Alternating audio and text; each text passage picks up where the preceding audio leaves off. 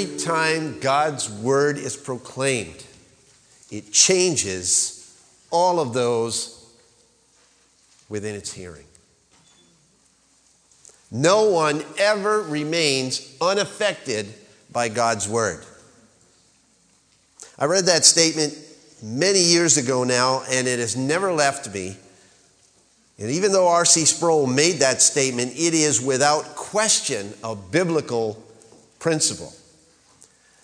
The prophet Isaiah in Isaiah 55, verses 10 and 11 said this, "For as the rain and the snow come down from heaven, and do not return there without watering the earth and make it bear fruit and sprout, furnishing seed to the sower and bread to the eater, so will my word be, which goes forth from my mouth. It will not return to me empty, without accomplishing what I desire and without succeeding in the matter for which I sent it." My friends, you will not be unaffected by today's message. Now, I do not say that arrogantly. I say that biblically. Either you will drink in God's truth and its nourishment will make you grow in grace, or you will receive it with indifference, consequently causing your spiritual heart to become just a little more calloused, your eyes a little more clouded, and your hearing a little more dull. Either way, Sproul's statement rings true. No one remains unaffected by God's word. It is simply a matter of how it will affect you and your way of life. So, in the words of Jesus, he who has ears to hear, let him hear. Those were Jesus' words time and time again. And when he speaks those words, we must pay attention. I'd like you to take a moment and think for a moment, what will my reaction be today? Turn to Mark, the Gospel of Mark, and chapter 4. And I'm going to begin by reading the first 3 verses. Mark chapter 4. And he began to teach again by the sea, and such a very large crowd gathered to him that he got into a boat in the sea and sat down. And the whole crowd was by the sea on the land. And he was teaching them many things in parables, and was saying to them in his teaching, "Listen to this. Let him who has ears to hear, hear." Basically. Let's do a brief review for a moment. What is a parable?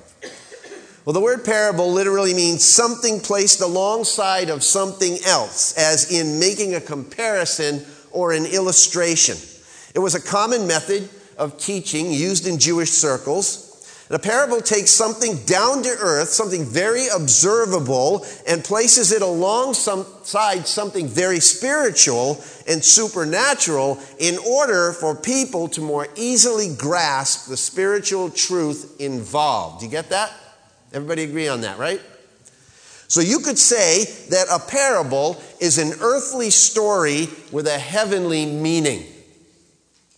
Over the last couple of months, we've looked at a couple of those parables, and over time, we will look at more. In fact, I plan on interspersing a kingdom parable or two at various times throughout the year as the Spirit moves, eventually compiling them and releasing them as a collection called the Kingdom Parables. It's a bit of a different way to approach a sermon series, but we'll stretch it out over the course of time. Parables are very effective and powerful tools. Jesus used them on a regular basis in his teaching ministry. Mark chapter 4, if you're there, just skip down a little ways to verse 33. Verse 33, Mark writes, "With many such parables he was speaking the word to them so far as they were able to hear it. And he did not speak to them without a parable, but he was explaining everything privately to his own disciples." There was a time in Jesus' ministry when he began to teach exclusively in parables. He neutralized his enemies with them while simultaneously using them to make his teaching concrete and memorable, interesting, and personally discoverable for those whose ears were tuned in spiritually. In other words, those who had ears to hear. That's an important concept to understand in interpreting parables, because even though they were powerful illustration tools, Jesus employed them for more than just illustration. Parables also served, and you might bristle at this, to veil the truth. And you'd say, why would Jesus want to veil the truth? Well, he veiled the truth from those who were spiritually indifferent and antagonistic toward him. Parables literally weeded out the truth seekers from those who were simply trying to trap him in everything that he said. You ever been in a situation like that before? I've spoken with certain people over the years who have 1,000,001 questions about the controversial passages of Scripture and what the Bible really teaches, yet I can usually see right through what they're saying. I can see it in their eyes. I can hear it in their tone of voice, that they're really not interested in learning the answer to those questions whatsoever. Like the Pharisees of Jesus' day, it's all a setup. They have it all figured out according to their own view and looking for a fight. And that's exactly why Jesus spoke almost exclusively in parables during the last half of his ministry.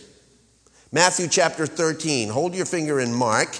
Turn over to Matthew chapter 13 for a moment and look at verse 10. Follow along as I read. And the disciples came and said to him, "Why do you speak to them in parables?" And Jesus answered them, "To you it has been granted to know the mysteries of the kingdom of heaven, but to them it has not been granted. For whoever has, to him more shall be given, and he will have an abundance. But whoever does not have, even what he has shall be taken away from him. Therefore I speak to them in parables, because while seeing they do not see, and while hearing they do not hear, nor do they understand. In their case, the prophecy of Isaiah is being fulfilled, which says, 'You will keep on hearing, but will not understand. You will keep on seeing, but will not perceive. For the heart of this people has become dull. With their ears they scarcely hear. And they have closed their eyes, otherwise they would see with their eyes, hear with their ears, and understand with their heart, and return, and I would heal them.'" Those are kind of devastating words, aren't they? Very convicting words, especially to those of us who traffic in the Word, who come here week after week, who listen to podcasts all week long, or watch Christian television, or go to Christian movies, or on and on and on.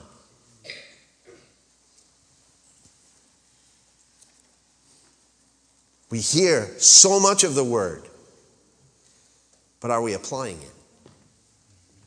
Are we really hearing it? John chapter 9. Jesus said this also. This is right on the heels of healing a man born blind physically. And I think the healing of that man born blind not only was a great miracle in the sight of all, but it was a living illustration of something Jesus was trying to teach the Pharisees. In John chapter 9, verse 39, Jesus said, "For judgment I came into this world, so that those who do not see may see, and that those who see may become blind." Those of the Pharisees who were with him heard these things and said to him, "We're not blind too, are we?" And Jesus said to them, "If you were blind, you would have no sin. But since you say, 'We see,' your sin remains." Parables are a two-edged sword. And like a double-edged sword, they thrust the seeds of truth into our hearts and call us to respond. Today's text is right smack in the middle of a parable. That's why I've taken the time to explain what a parable is. And as someone once said, hearing is an urgent business. And it is, isn't it? Especially for us. So if you have ears to hear, please hear. Back in Mark chapter 4, let's get into the text a bit. Mark 4, beginning in verse 3. Behold, the sower went out to sow. And as he was sowing, some seed fell beside the road, and the birds came and ate it up. Other seed fell on the rocky ground where it did not have much soil, and immediately it sprang up because it had no depth of soil. And after the sun had risen, it was scorched, and because it had no root, it withered away. Other seed fell among the thorns, and the thorns came up and choked it, and it yielded no crop. Other seeds fell into the good soil, and as they grew up and increased, they yielded a crop and produced 30, 60, and 100-fold. And he was saying, he who has ears to hear, let him hear. Skip down to verse 14. The disciples wanted to know what this meant. And he said to them in verse 13, do you not understand this parable? How will you understand all the parables? The sower sows the word. These are the ones who are beside the road where the word is sown, and when they hear, immediately Satan comes and takes away the word which has been sown in them. In a similar way, these are the ones on whom seed was sowed on the rocky places, who when they hear the word immediately receive it with joy. And they have no firm root in themselves, but are only temporary then. When affliction or persecution arises because of the word, immediately they fall away. And others are the ones on whom seed was sown among the thorns. These are the ones who have heard the word, but the worries of the world and the deceitfulness of riches and the desires for other things enter in and choke the word, and it becomes unfruitful. And those are the ones on whom seed was sown on the good soil, and they hear the word and accept it and bear fruit 30, 60, and 100-fold. Here in this text, we're dealing with different responses to the word of God.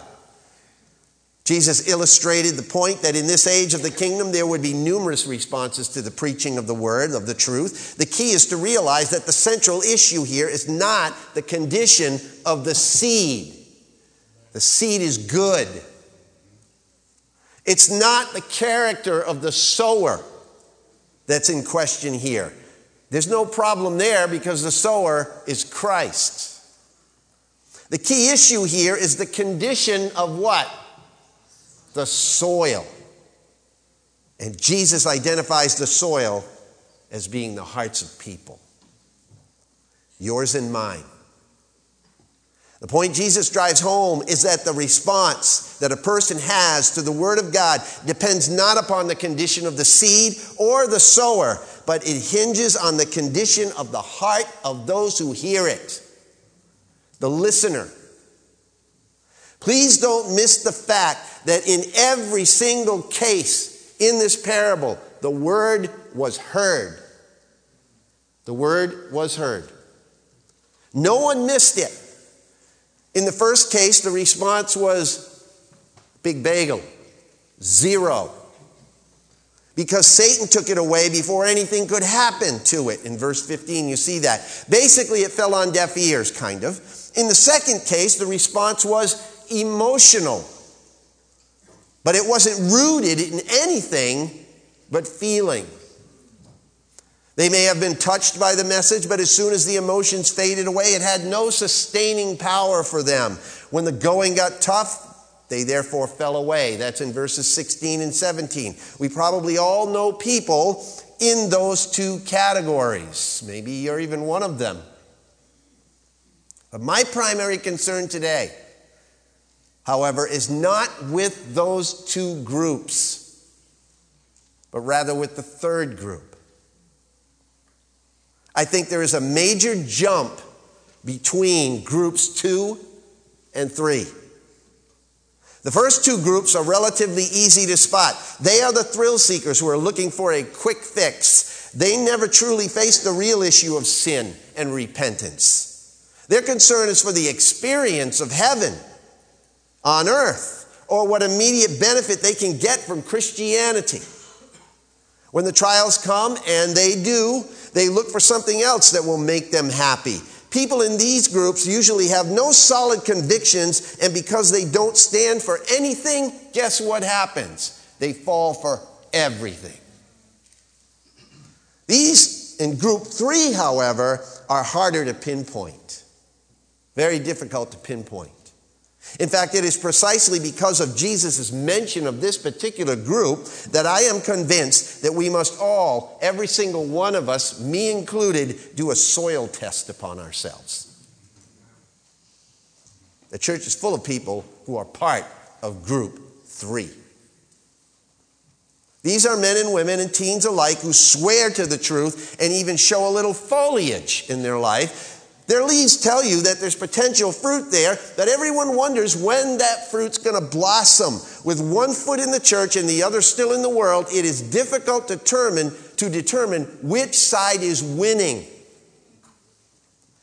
Now, if you are in that position, you need to know that you cannot stay there. You cannot remain there. You will eventually shrivel up and die spiritually if you stay there. Because worldliness is weedy soil. Worldliness is weedy soil. When the choking thorns of worldliness gets into your heart, spirituality loses its breath. Now, how many of you find yourselves grasping for spiritual air this morning? Don't raise your hand. It's just rhetorical. Jesus wants us to do a soil test. He says that the spiritual strangulation stems from the weeds of worldliness. And according to Jesus here in this parable, as we compare the 3 Gospels in which this parable is mentioned, by the way, it's Matthew 13, verse 22, Mark 4 here, and then Luke 8. We're going to look at all of those. There are 3 basic things that if we're not careful will strangle us spiritually. So take good note. First of all, spiritual strangulation stems from the distraction of worldly worries. Spiritual strangulation stems from the distraction of worldly worries. Look at Mark chapter 4, verse 19, the first part of the verse. But the worries of the world come in. Okay? The worries of the world, Mark says. That's the first thing. If you turn over to Luke and chapter 8 and verse 14,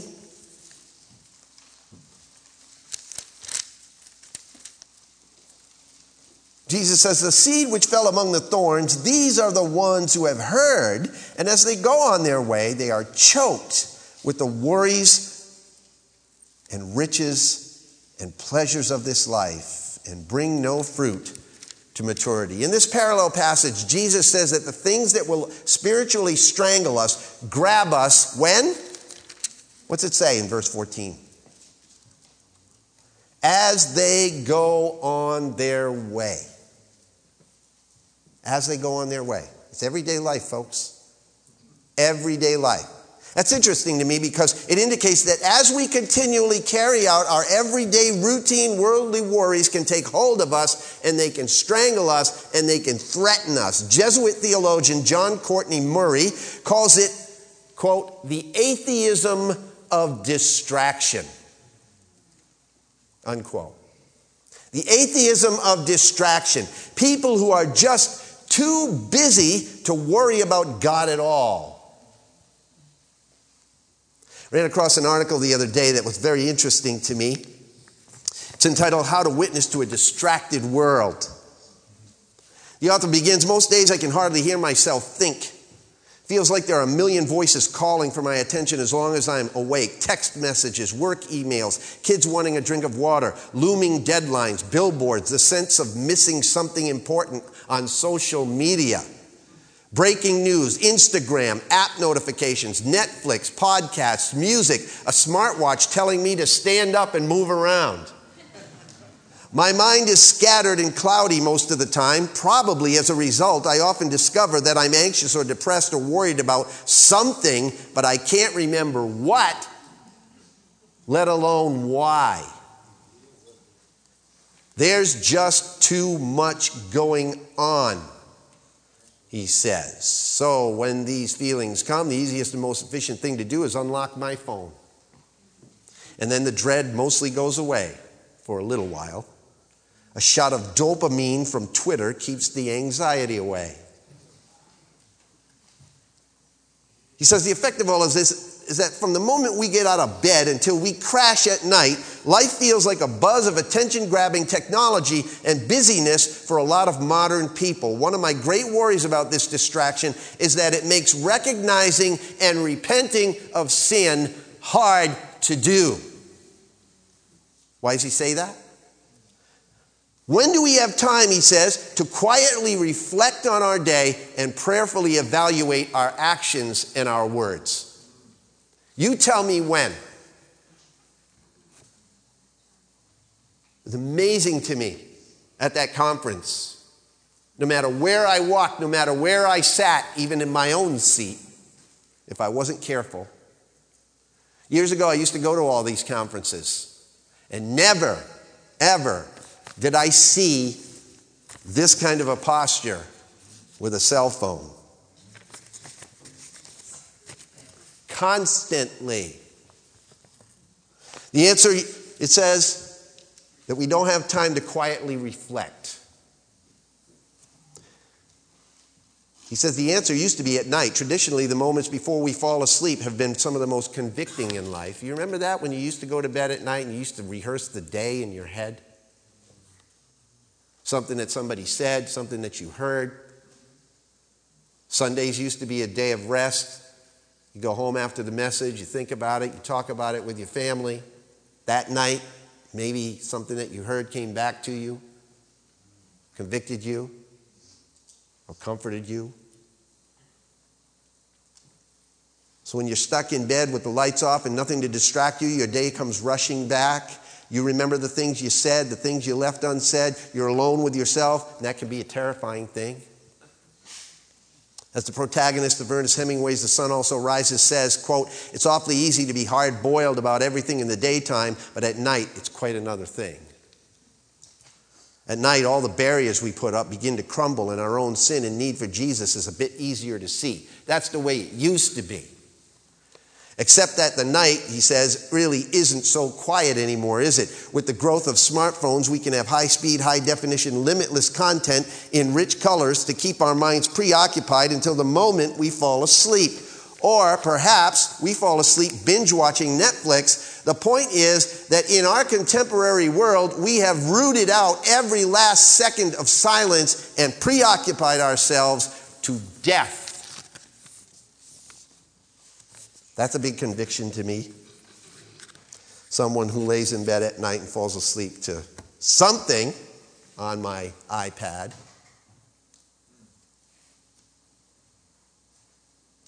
The word Luke uses for worries here means that which divides the mind. It refers to those things which pulls us in different directions and distracts us. Usually it distracts us away from God. So how many of us are preoccupied with worries of the world today? Did you know that the English word worry actually comes from a German word which means to choke or to strangle? That's exactly what worrying does, isn't it? It mentally chokes us so that we cannot function. Someone once remarked that worry is a thin stream of fear trickling through the mind. If encouraged, it cuts a channel into which all other thoughts are drained. You can see it like the Niagara Falls on both sides of your head. Everything falling into that worry. Here's my definition of worry. Worry is an unhealthy preoccupation with things which are beyond our control, yet well within the scope of our Father's care. Want to know the shortest route to spiritual ineffectiveness? The quickest way to a joyless existence? Start worrying. Whenever I think about this story comes rushing back to me, which I read many, many years ago.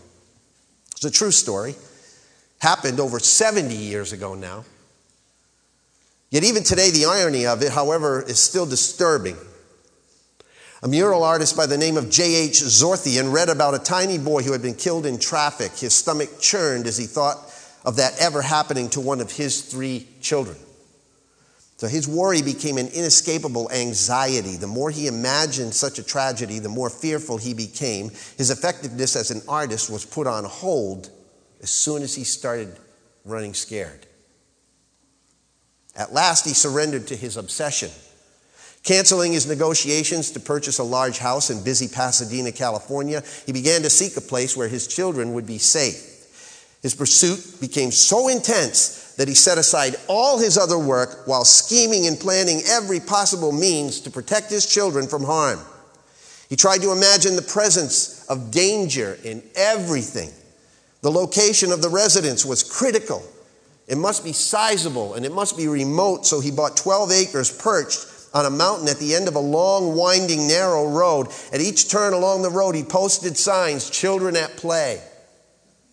Before starting construction on the house itself, Zorthian personally built and fenced in a play yard for his 3 children, and he built it in such a way that it was absolutely impossible for a car to get within 50 feet of it. Next, the house. With meticulous care, he blended beauty and safety into the place. He put it into various shades of the designs that he had concentrated in the murals he had hanging in 42 public buildings in eastern cities. Only this time his objective was more than colorful art. Most of all, it had to be safe and secure, and he made sure of that. Finally, the garage was to be built. Only one automobile ever drove into that garage. His, Zorthian's. He stood back and he surveyed every possible danger to his children. He could think of only one remaining hazard. He had to back out of the garage. He might, in some hurried moment, back over one of the children. So he immediately made plans for a protected turnaround, and the contractor returned to set the forms for that additional area. But before the cement could be poured, all of a sudden, this downpour stopped the project in California, which is unheard of. It was the first rainfall in many weeks of the long West Coast drought. And if it had not rained that week, the concrete turnaround would have been completed and been in use by Sunday. That was February 9th, 1947. The day his 18-month-old son, Tiran, squirmed away from his sister's grasp and ran behind the car as Zorthian drove it from the garage. Tragically, the child was killed instantly. All that worry, all that anxiety, all that energy and finances distracted and diverted and poured into an attempt to thwart something that was way beyond his control. Absolutely beyond his control. There are no absolute guarantees, my friends.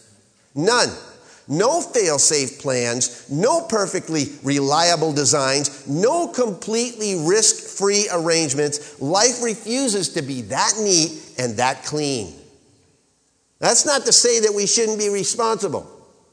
That's not to say that we shouldn't keep our children secure, that we should do everything in our power to be safe.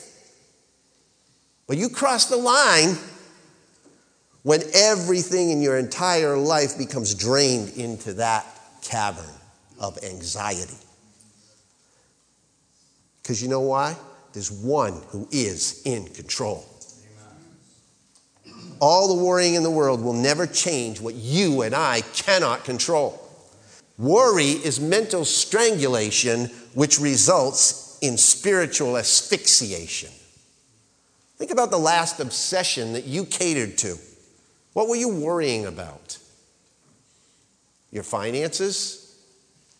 How are you going to pay your bills? Food? What you're going to eat? Fashion? What you're going to wear? Your future? What tomorrow holds? Well, that kind of mental noose spells destruction for a fruitful Christian life. You know why? Because it paralyzes us into inactivity for the kingdom. Causes us to never step out in faith, never take risks for the Lord because of fear. And fear indicates a distrust in our Father's ability to take us through to the end. Because he who began a good work in you will perfect it until the day of Christ Jesus. The bottom line is that the presence of worldly worries in the Christian's life indicates a distracted faith in his or her heart. And you know what the epitome text on this is? Matthew chapter 6, verses 25 to 34. I don't have to really read the whole thing to you, but just as a reminder, verse 25 says this in Matthew 6, "For this reason I say to you," this is Jesus talking, "do not be anxious or do not be worried about your life as to what you will eat, what you will drink, not for your body as to what you will put on. Is not life more than food and the body more than clothing?" And then he goes on to repeat it and unpack each one of those things. Finances, food, fashion, future. But here's the deal. Jesus says it reveals three things. It reveals a lack of trust in the providence of your Father, a lack of trust in the profession of your faith, and a lack of trust in the promise God gives us about our future. The worries of the world corrode the mind, and Jesus says they strangle the soul. They are like weeds and thorns that grow up around your thoughts, robbing you of the joy of fruit-bearing Christian living. Thorns, are a sign of neglect. Anybody keep flower gardens or garden around? Thorns are a sign of neglect, aren't they? They make a great hedge, but a lousy crop, right? The thorns of worry are also a sign of neglect, neglecting the Word of God, which rejuvenates us and breathes life into us. To capitalize on a well-turned phrase, here's what I'll tell you. The Word will keep you from the worries of the world, or the worries of the world will keep you from the Word. Philippians chapter 4. These are the kinds of verses that people used to memorize back in the day, right? Don't fret. Don't worry. Instead of worrying, pray. Let petitions and praises shape your worries into prayers, letting God know your concerns. Before you know it, a sense of God's wholeness, everything coming together for good, will come and settle you down. It's a wonderful thing that happens when Christ displaces worry at the center of your life. That's the Message version. You probably didn't memorize that one.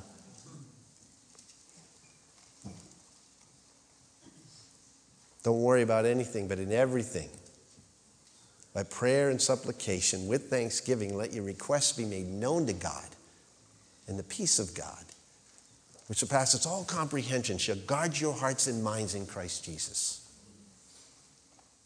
Prophet Isaiah testifies in Isaiah 26, verses 3 and 4. He says, "Thou wilt keep him in perfect peace, all who trust in you, all whose thoughts are fixed on you."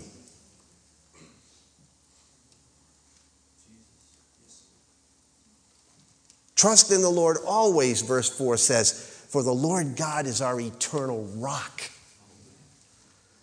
1 Peter chapter 5, verse 7. Let him have all your worries and cares, for he is always thinking about you, and he's always watching everything that concerns you. Cast your cares upon you. Why? Because he cares for you. And by the way, the word Peter uses for cares in that text is the same word used by Jesus in Mark 4:19 for worries. Same exact word. What is your mind, what is my mind preoccupied with today? Are you worrying about worldly things that are out of your control? Is that worrying crippling your spiritual development by blocking out your vision of the one who controls your situation? When I was growing up, on my parents' wall was a laminated clipping from a newspaper that hung there for years as I grew up. And this is what it said on it. "One small cloud a short distance away can totally shut out the sun. 1,000,000,000 times its size. Likewise, worries depress us not so much by their dimension as by their proximity." You understand what he's saying? Don't let the proximity of the worries of the world distract you and strangle your spirituality. Focus rather on the presence of Christ, who is 1,000,000,000 times those worries' size. right? God is able. Say it with me. God is able. Not only does spiritual strangulation stem from the distraction of worldly worries, but the second thing that Jesus points out in this parable is that spiritual strangulation stems from the deception of worldly riches. The deception of worldly riches. Back in Mark chapter 4, verse 19 again, but the worries of the world and the deceitfulness of riches, it says, will steal it. Choke the word out. How often are we lured into this one? I mean, we think that if we just had more money or better transportation or a nicer home or a better wardrobe or a bigger church facility or whatever it is, you fill in the blank, that we'd be happier. We'd be more productive for God even. What a joke that is.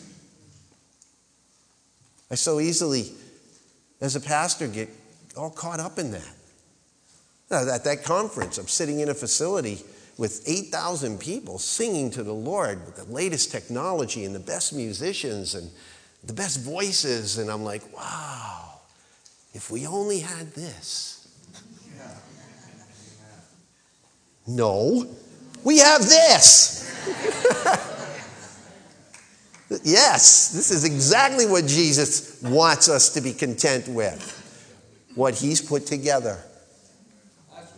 Ragtag bunch of people. Some of us can sing, some of us can't sing. Who cares? It's all a joyful noise to God.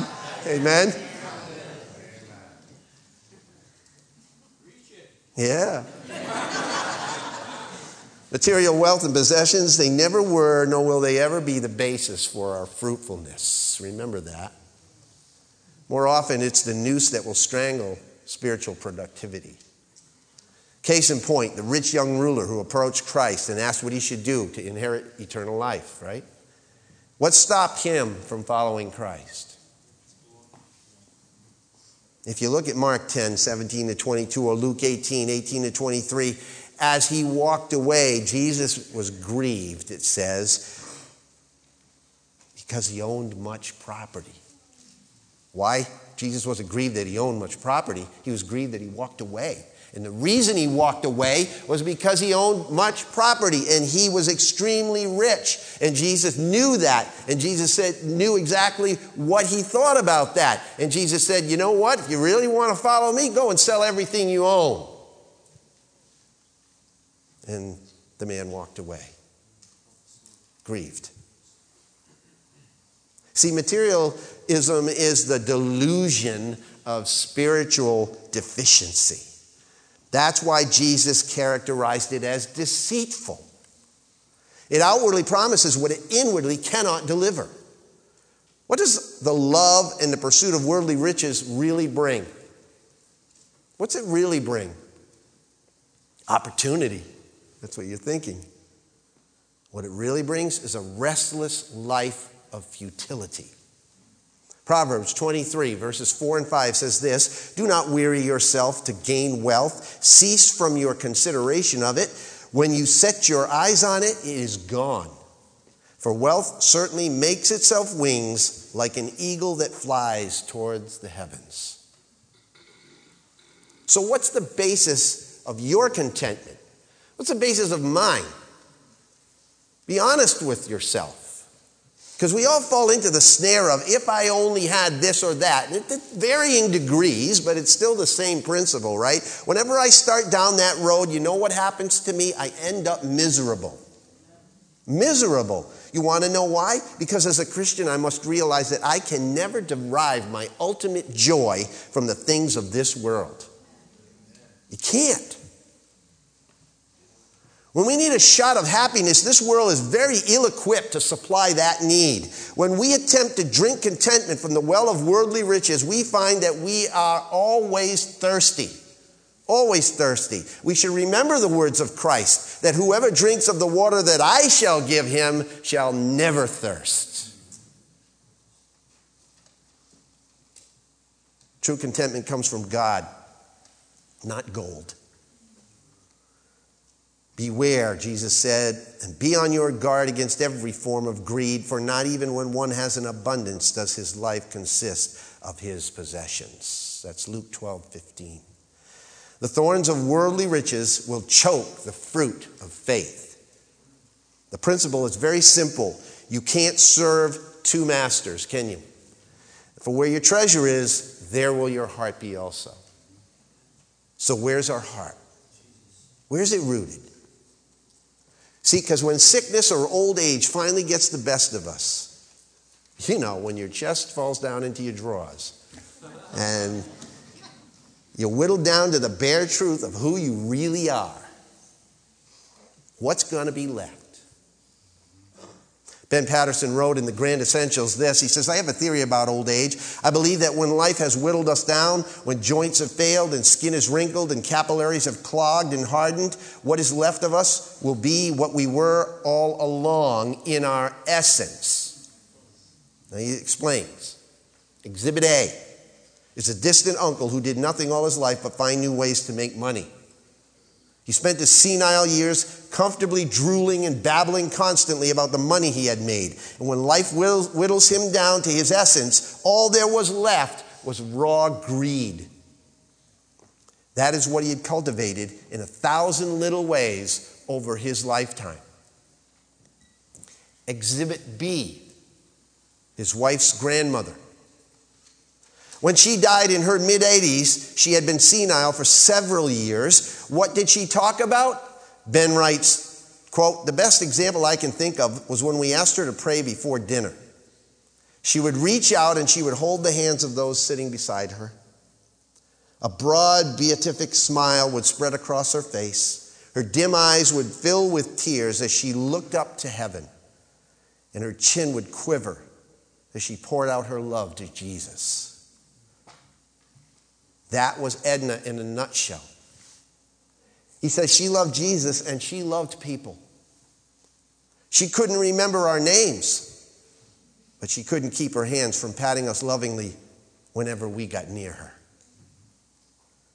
And then he concludes with this. When life whittled her down to her essence, all there was left was love for God and love for people. And by the way, isn't that what Jesus clarified as constituting the two greatest commandments? You know what that's called? You put this one in your memory banks. That's called the richness of being. Yale theologian Miroslav Volf says that there are two kinds of richness in life. There is the richness of having and the richness of being. We often seek the richness of having. But what we really want in our souls is the richness of being.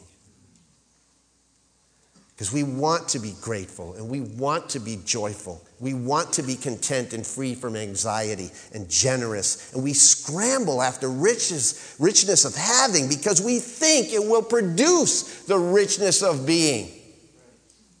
How many of you thought, well, if I won the lottery, I'd give the money away? You giving the money away you have now?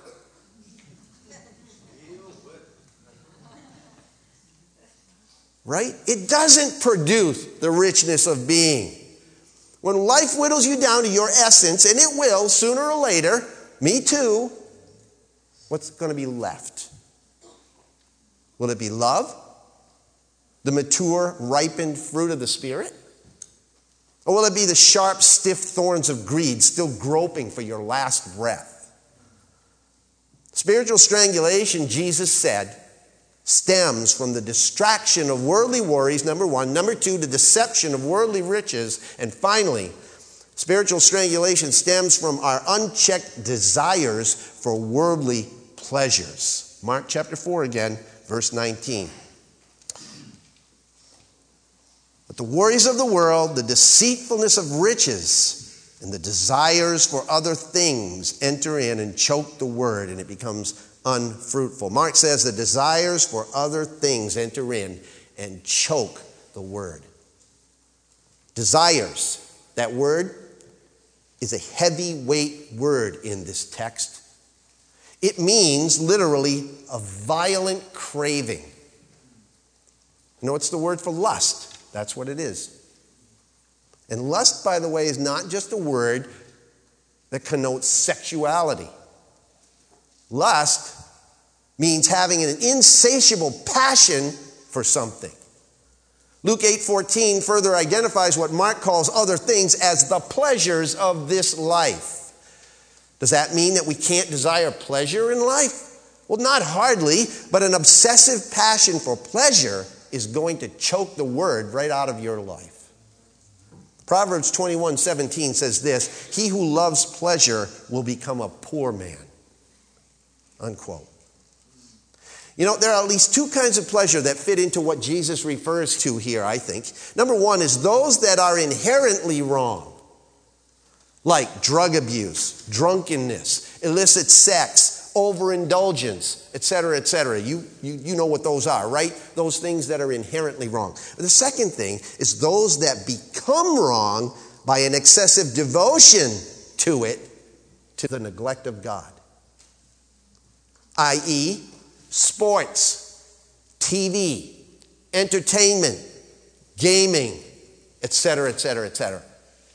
None of those things are evil or wrong in and of themselves. But when we obsessively become devoted to that, to the neglect of God, that's when that pleasure does what Mark is talking about, what Jesus is talking about. Every one of us can likely identify that secret pleasure which we are tempted to obsessively indulge, knowing full well that it is killing us spiritually. What is it for you? When we become controlled by those desires, though not necessarily wrong in and of themselves, they can become idols, which leads us to spiritual poverty. Psalm 16:4. The sorrows of those who run after another god shall multiply. That's the word of God, my friends. Jesus isn't saying that having a good time is wrong. There's nothing sinful about deriving pleasure from this life. But when it becomes the sole pursuit of your life, you've got trouble. 1 John chapter 2, verses 15 and 16. Do not love the world nor the things in the world. If anyone loves the world, the love of the Father is not in him. For all that is in the world, the lust of the flesh and the lust of the eyes and the boastful pride of life, this is not from the Father. This is from the world. Philosopher Soren Kierkegaard once warned that the day when Christianity and the world become friends, Christianity's done away with. If you want true pleasures, seek them in God's will, not in the world, right? The psalmist David wrote in Psalm 16:11, "In thy presence is fullness of joy. In thy right hand there are pleasures forevermore." See those two? Same psalm, written by the same man. They're juxtaposed like that for a reason, so that we would learn the truth of what this parable is teaching us. The question is, what kind of pleasures are we looking for? You know what? The son of the writer of those words, Solomon, often referred to as the wisest man in the history of time, went on a pursuit of unlimited selfish pleasure and found that it was empty. This is what he discovered in Ecclesiastes chapter 2. I said to myself, come now, I will test you with pleasure, so enjoy yourself. And behold, it too was futility. All that my eyes desired, I did not refuse them. I did not withhold my heart from any pleasure, for my heart was pleased because of all my labor. And this was my reward for all my labor. Thus I considered all my activities which my hands had done, and the labor which I had exerted, and behold, all was vanity and striving after wind, and there was no profit under the sun. You see, the myth that having more will make you happy, huge delusion. Hedonism is a poisonous passion that turns men and women into twisted and dried up refuse. Preacher I know once vividly described someone who got caught up in the obsessive pursuit of other things. Said all he ever really wanted in his life was more. He wanted more money, so he parlayed inherited wealth into a billion-dollar pile of assets. He wanted more fame, so he broke into the Hollywood scene and soon became a filmmaker and star. He wanted more sensual pleasures, so he paid handsome sums to indulge his every sexual urge. He wanted more thrills, so he designed, built, and piloted the fastest aircraft in the world.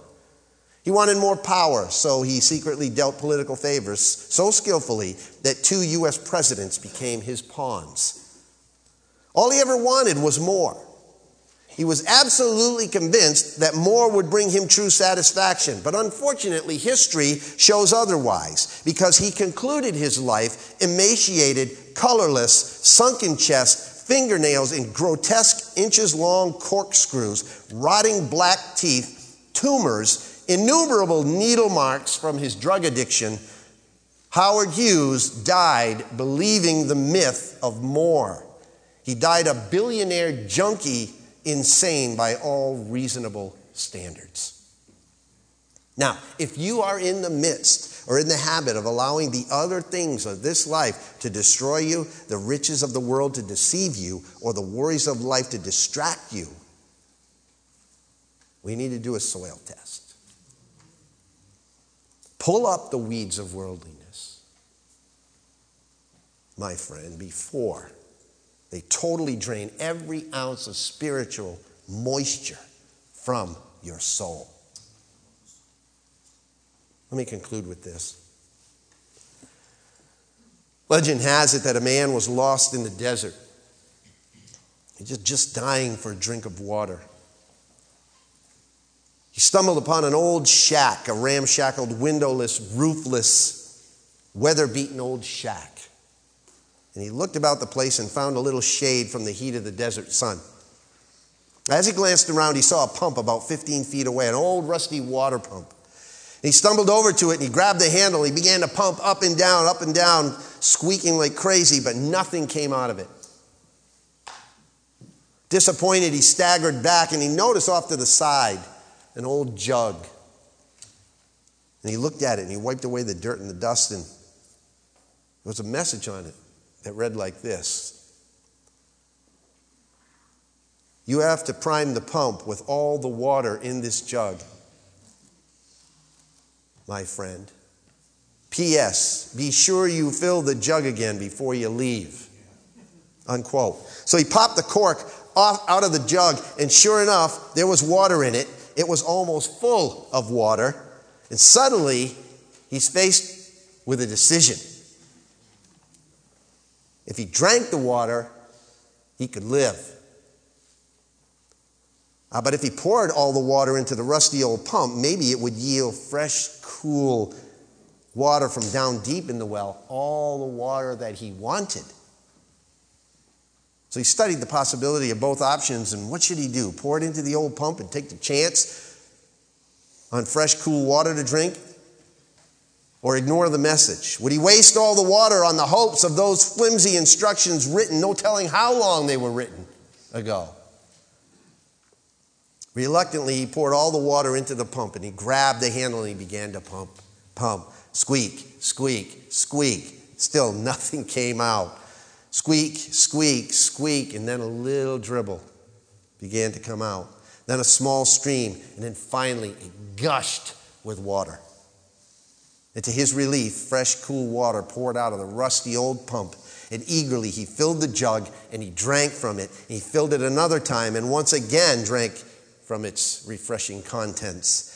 And then he filled the jug for the next traveler, and he filled it to the top. He popped the cork back on, and he added this little note: believe me, it really works.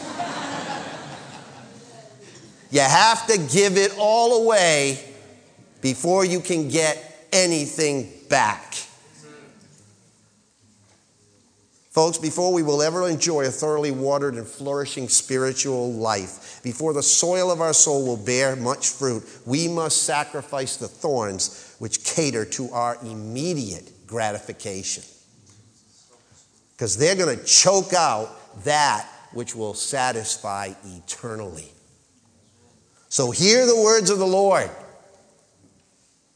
But as for the seed that landed on the good soil, These are the ones who, after hearing the word, cling to it with an honest and good heart and bear fruit with steadfast endurance. Let's pray. Thank you, Lord Jesus, God our Father, for teaching us through a parable. And I pray, Lord God, that those of us, myself included, had ears to hear it. I pray that your Holy Spirit would make it alive to us. And Lord, we're all at different levels of dealing with what we just heard today. I know I am.